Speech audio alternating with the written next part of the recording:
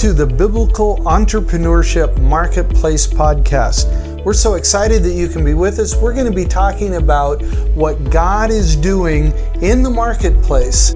And now, our host, Patrice Segay. Welcome to the Biblical Entrepreneurship Marketplace podcast. I'm Patrice Segay, your host, and I'm here in Vancouver, Washington, in Board Chair's office. I'm here with Ron Wilkinson. Brother Ron, how are you, man? I'm doing well. We are here in the Pacific Northwest, a beautiful day, cold, but not rainy, thank God. Sun, blue skies. That's right, no sun, but no snow and no rain. Ron, we're in your Vancouver office. Right. Here, you just actually opened this recently. Actually. Oh, that's been 2 years. Been 2 years? Wow, it's been that long. Awesome. So we're going to get into the business and who you are and so forth in a minute. But Ron is our new chairman of the board for the Nehemiah Project. And typically this time of year, we try to interview our leadership team, our staff, and just to give you a sense of the outlook for the year, you could get to know our team, in this case, our new board chair, good friend, and a kingdom entrepreneur. And so you're going to love Ron's story and just his generosity, the way God has used them to impact our region, but more important that to impact the Nehemiah Project. Ron, first, thank you for allowing us to interview today. Welcome to the studio, either in your office. Well, thank you for that. So, Ron, first, your story. I mean, you and I met at Eastside Foursquare Church. Yes. At that time, Eastside Foursquare Church. And you were on that board. I was on the board. So when we met, having no idea that this whole thing would evolve. As a matter of fact, you and my wife was on that board. I didn't even know you very well. I mean, know. You were kind of a face over yes. the side. I got to know Gina a lot better than you. Yes. Yeah. And so first, kind of your story. You came to faith kind of in this region. You grew born and raised in Portland, Oregon. Actually, grew up Critter, what I call Critter. What is Critter? We basically, our family were Creasters, Christmas and Easter only. Okay. And went to a Presbyterian church over in North Portland a couple times a year, and really didn't get to know who God was until my wife and I attended, my wife first, attended a church in Gresham, Oregon called East Hill Foursquare Church. Wow. And I had grown up singing hymns and, kind of the dullness of some of the old, in my opinion, the dullness of some of the old denominational churches to a church that was very much alive and had some incredible teaching. And so it was going there was a combination of that, and I was still am, a science fiction fan. And my wife gave me a book by C.S. Lewis. Wow. Called Mere Christianity. Good book. Good book. But, I was used to his chronicles, Narnia and, out of Paralanda. And so I read the book, and I read it like almost within a 24-hour time frame. And you get to the end of Mere Christianity, and Jesus is either a fool or he is who he says he is. Wow. Well, I knew better that he was not a fool. And so it was at that point that I had to give my life. I really felt compelled. When I say had to, I felt compelled to give my life to Christ. Was your wife already a committed believer at that time? Yes. She had preceded me by several years. Wow. And so blessings on her for putting up with me all that time. So a combination of the East Hill ministry here in Portland, Oregon. Gresham, Oregon at the time. Gresham, your wife's ministry to you, and C.S. Lewis's book, Mere Christianity, brought you to faith. Correct. Now, Ron, at that time, were you in business for yourself already? No, I was working for Freightliner Corporation as a maintenance mechanic. Wow. So was business something you've always wanted to do? Or was it something that kind of just happened?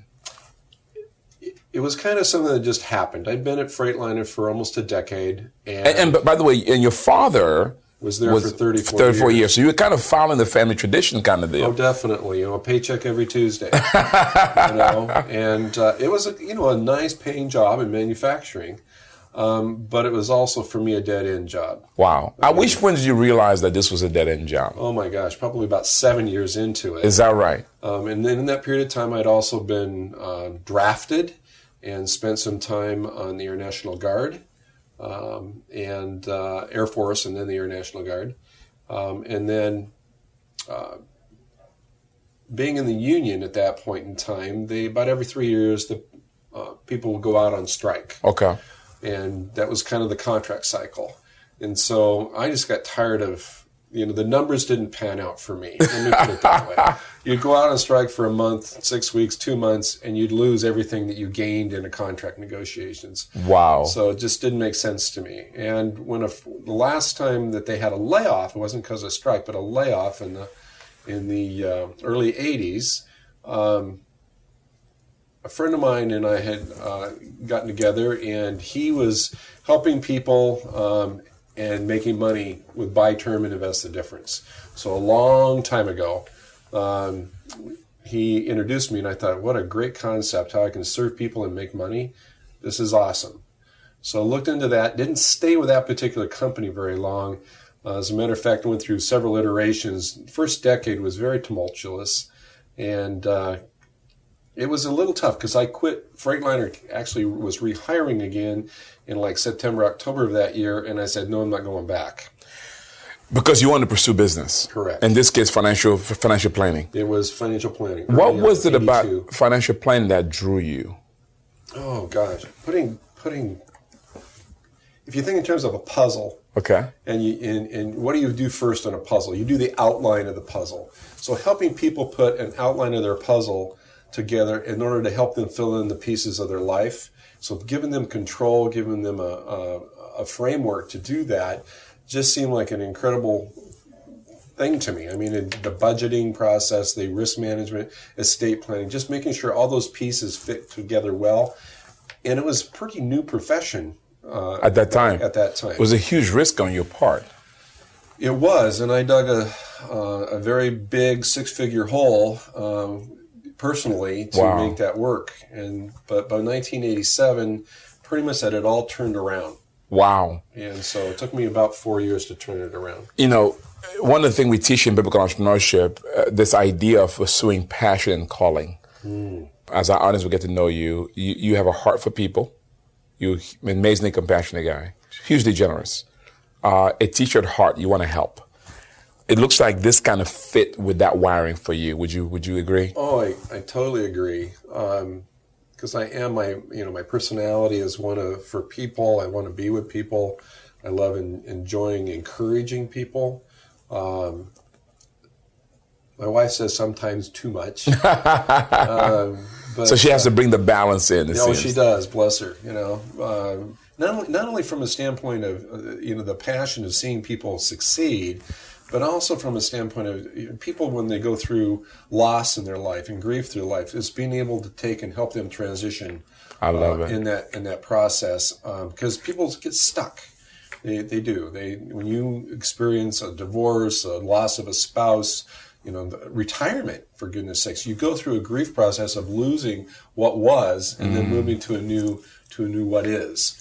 And in that process, you lose anywhere from 30 to 40% of your cognitive ability. Wow. And I don't care if you're a doctor or a laborer, it doesn't matter. People experience that. They just, how can I make this decision? And is it the right decision? And so we just help people boil that down, take all these thought bubbles. If you think in terms of the cartoons, and you see thought bubbles above people's heads. Yeah. And when they're going through transition, retirement, how am I going to make a paycheck out of this? And what do I got to do to get Social Security turned on? Or what? All those things are out there. And then what's the one you need to tackle first? And so helping people walk through that process, triage, so you come down what's urgent and important. And hopefully move everything down to just what's important, so you don't have all the urgency driving the. You're kind of like a coach in a sense, except with a discipline of financials. It sounds like. Well, it's very much true. A coach. Definitely. Wow. So you've become very successful at this, but then you started out kind of accidentally getting into it, drilled a 6-figure hole. Yep. And find yourself now extremely blessed. And when you look back, are you surprised at your success, Ron? Yes. Wow. Yes. What's been the key to it? I mean, listen to us and say, what's been, when you look back. My wife would say it's because we tithe. Well, amen, amen, and she'll be right there. She would. So your generosity has been key. I mean, what else? I mean, you've given God first fruit, and your wife had made sure of that. What else has been key? Lifelong learner. Lifelong learner. Yeah. Always looking to make sure that what I'm bringing to people is what's relevant today and what's accurate for today. I would say have to say persistence. Persistence, yeah, is big. I've heard other people describe it as don't quit. I do think that there's a time you need to have honest self-assessments about that. But if you're in a business that there's obvious benefit to not only the people you're serving and moving your product to, my goodness, you should stay with it. Wow. Yeah. Wow, I love it. Now, so Ron, along the way, before we get to Nehemiah, you have been an instrumental support of many ministries in the region, many individuals. Our good friend Dennis Blevin, you're a major supporter of his work. Navigators, colleges in the area here. What has made you such a proponent to want to come alongside individual ministries financially? Well, it's pretty simple. Number one, I want to leverage the dollar that I give. So I'm looking for institutions, I'm looking for organizations that will reach people I cannot.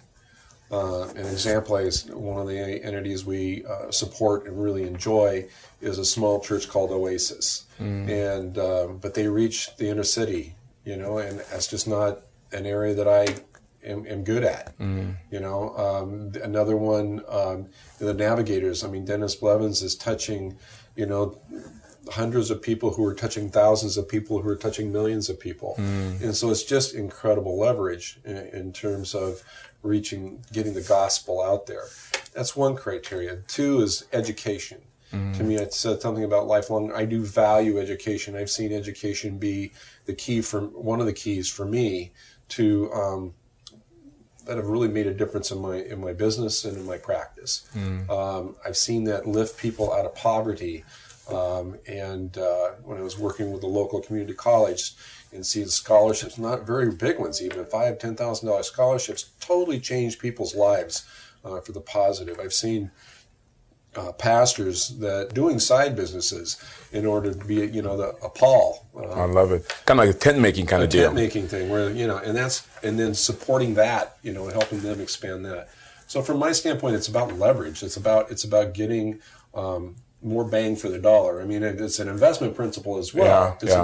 But in giving, I mean, I don't have to worry about it biting me. I love it. Too much debt, too much leverage debt-wise can come back and bite you. But in this way, it's not going to come back on me. I love it. Now, your wife and you have also adopted a son out of India. We did. So one of the ways that you also give is through your talents and your time in terms of that's also an extensive generosity. What led you guys to do that? Oh, my. Well, my wife actually was adopted by a father, if you will, and it just meant a lot to her. Wow.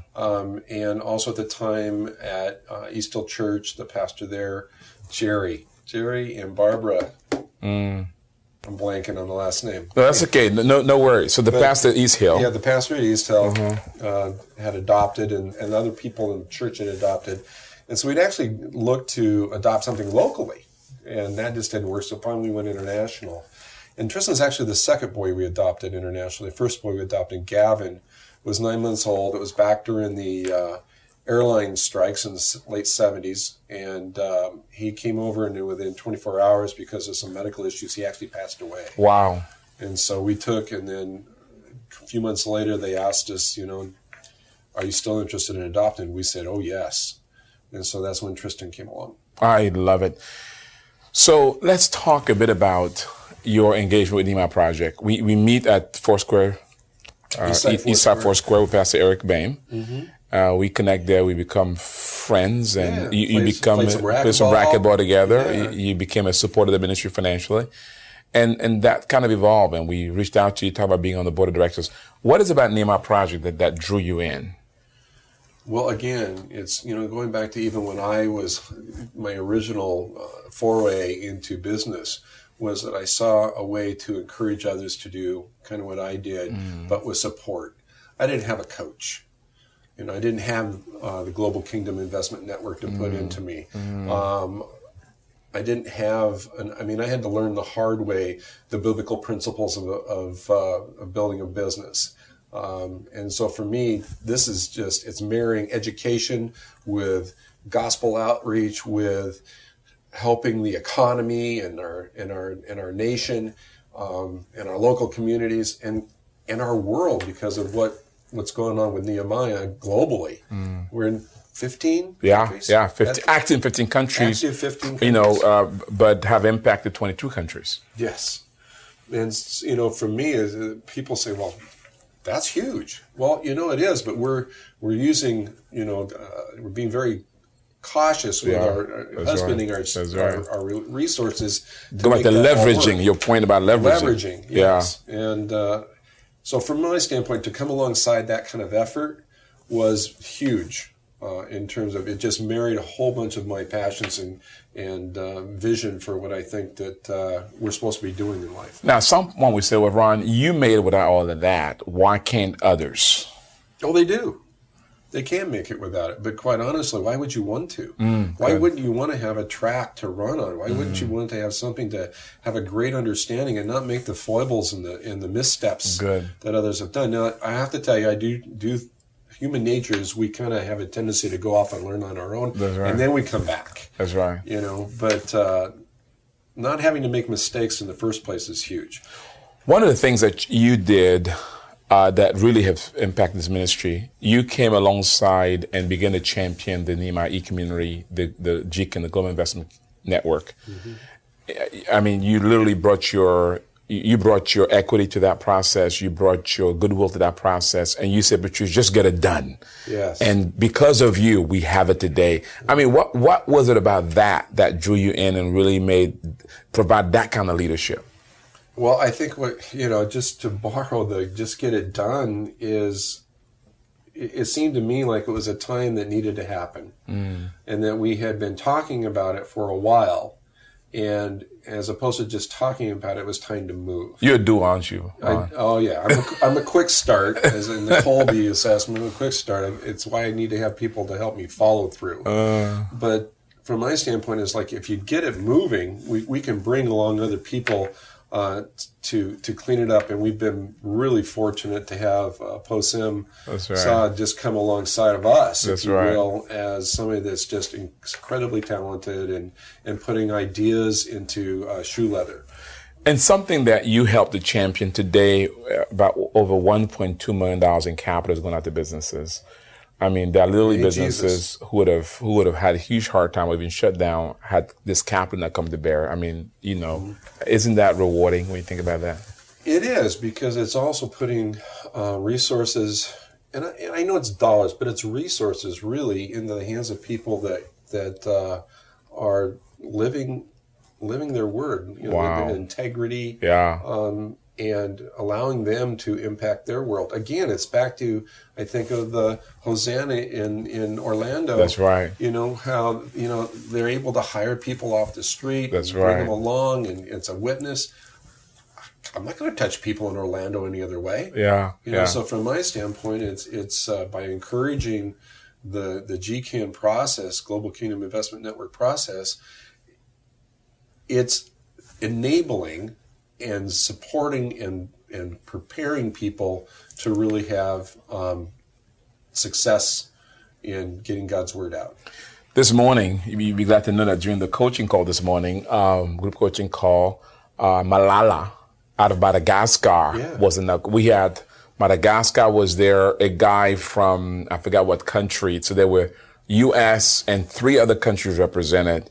And Malala, who's been one of the beneficiaries of the Global Kingdom Investors Network, and matter of fact, she's about to receive another chunk of capital going to her business. She bought a machine as a result. She's about to expand her building as a result. Employs close to, I think, 40 people there in Madagascar. I mean, that's impact. And she started with like 20 employees, right? She did. Yeah, she did. She's been growing. She's been growing. Just an impressive thing. So, Ron, you're now chairman of the board of the Nehemiah Project. By the way, thank you for accepting that role and that responsibility. For the first time in history, the chairmanship moves to the Pacific Northwest. And incidentally enough, Robert Fukui is vice chair out of California. So it's all moved to the West Coast. It wasn't intentional. It just got orchestrated. Well, and from my standpoint, we could get to do things on Pacific Standard Time. I know, right? I often say America runs on East Coast Standard Time, but that will change now, right? Yes. Now America's going to run on Pacific Standard Time. So first, let's talk about that. So from a leadership standpoint, what's your vision when you look out 3-6 years down the line? What do you hope that your legacy will be as chairman of the board for Nehemiah Project? Advocacy. That's probably the key word that the Lord's given me, is to be an advocate and to help get the word out about what we're doing.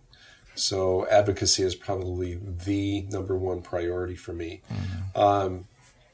Beyond that, I'm looking for financial sustainability. Mm. You know, we've had some incredible support from donors, and look to continue that. Growing the GCAN program as well. I'd like to see that eclipse 5 million in that period of time. And I think it's doable. I don't think it's not doable. In fact, I think we could more than double that if we really are able to get this program out. Getting the information in the hands of more churches and the hands of more current businessmen. I love it. That are younger. It's interesting that advocacy, what goes hand in hand with advocacy, is mentorship. Mm. And I'm not sure that I don't have an MBA. I don't, those kind, but I have life experience, 36 years in financial planning. And I've been around the block a time or two when it comes to tax law changes, when it's come to, risk management, investment. I've watched the markets go up and down for over, almost 4 decades. And people just need to understand what those processes are. And so it's more about education as well. I'm still back to my core values of lifetime learner, education, and then leverage. I love it. Before we wrap up here, Ron, let's give them a flavor of this company. Security First Advisors. Security First Advisors. Yeah, tell them about Security First Advisors. What do you do here? We are a firm that helps people walk through transition. Mm. When life changes, money changes. When money changes, life changes. We coach people through that process. I love it. Having said that, we are 2 partners, actually 3 partners now. We have about 12 support staff. We also have an affiliation with 5 other advisors that work through our registered investment advisory. We're a fee-based financial planning firm. We consider ourselves fiduciaries and have operated. And for our listeners, what does that mean? It means we put the client's interest first. Okay. That's where it's supposed to be. And the other firm will say the same thing, but what's the implication here when you say that? The implication is that if you bring to me something that might be a conflict of interest, an example being you want to set up a distribution plan out of your retirement account in order to get a paycheck. Well, I need to tell you, I'm going to make a fee for managing your assets, but I'm at the same time, as a fiduciary, I'm going to make sure that we do it in such a ways that get you a lower cost. We're going to try to keep your costs down. We're going to try to make sure that the tax impacts not killing you. Because a lot of times there's all these hidden costs that the client is not aware. Correct. So your process bring that all to light, so that they make a decision with clear information. Correct. How much do you have under management, Ron? Right now, all in about $330 million. $330 million. I mean, that's not a small firm. We're not small. We consider ourselves kind of a boutique. Yeah. I mean, there's a lot of firms out there that are, the $500 to $1 billion level, and we aspire to that. We're also a firm that doesn't believe in just necessarily following the crowd. We've done some alternative investing in the local real estate area, and Portland's been a really hot market. That's right. We've been able to help clients participate in that very successfully. We've been very fortunate in making that work. So as things change, as life changes, we try to keep people informed about what we think is the correct news. We talk about the news networks that are having to crank out 24/7 news as financial pornography. I love it. What is financial pornography? I like that term. It seems like they're always got to spit something out. Wow. They feel forced to create news. Some people call it fake news. Fake news. Just to keep the cycle going. And it creates more work for you guys as advisors, doesn't it? Oh my gosh. I mean, just answering questions, about, anything that comes up in the news. I mean, I've got 2 emails this morning about clients asking, well, what does this really mean to me? And so we're going to have to come back and give them a reasoned approach. So we try to give them what we consider to be the information from several of our sources that we consider accurate. I love it. Well, Ron, it's a new year, and many people have objectives for the year, goals for the year, and so forth. As we wrap up, what would you say to someone who's listening now, who aspires to be there, maybe in a dead-end position right now? They may be stuck somewhere in their business, and they aspire to get in that position where you are now, where they can be a blessing, be more generous, but more important than that, feel like they're doing what it is that God's called them to do. What would you advise them? Get a coach. Good. Be honest. Get on your knees. Go to get a godly coach. Get a coach. My gosh. Just get somebody else that can see something from a different perspective than you. We, as a firm, have employed that. Still have somebody on staff. I have a personal life coach that I work with. You mentioned Dennis. That's right. And from my standpoint, it keeps me looking in a different direction. It keeps me focused back on who God is in my life, and what direction I think He has for me. And it's not just run, steam locomotive ahead, but it's also run, taking time to look and get information to make sure that the track that he's on is the correct path that he's supposed to be. So that would probably be the main thing that I would encourage people to do is to get some help, get some direction from other people. The word tells us, there's wisdom in the counsel of many counselors. So I would encourage people to do that. Ron, you've been a blessing, you've been a gift to you and your wife. Thank you so much for your leadership, your generosity, but more importantly, your friendship. You just come alongside us, Gina and myself, and the Nehemiah team, and for leading us in this next season. Well, you'll have to let me beat you at racquetball again. You got it, man. It's a done deal. It's only let me beat you in golfing. That won't be hard. I love it. Well, Ron Wilkinson, one of the managing partners, is that the right term? Managing partner here at, let me say it right, Security First Advisors, chairman of the board of the Nehemiah Project. I'm here in his office, beautiful office locale here, his Vancouver office. Ron, what's the website they need to get more information? www.sfainc.us. Say it again, please. sfainc.us. So Security First Advisors, Inc.us. Awesome. You'll find us. If you want more information, go there. But in the meanwhile, though, hey, if you want to subscribe to this podcast, we encourage you to do so. You can do it on your iPhone or at Stitcher, or you can do it at SoundCloud. And of course, if you want more information about the Nehemiah Project and how we can come alongside you through coaching, training, and access to capital, you can visit our website, nehemiahproject.org, nehemiahproject.org. It's been fun having you. Here's my word of encouragement for you. My prayer is that God will give you in this year, 2018, the grace and favor to build that kingdom company so that one day you can hear those wonderful words, well done, good and faithful servant. God bless you. Thank you for being with us today. We're glad you could join us. If you'd like more information or other resources, please visit our website, www.nehemiahproject.org. God bless.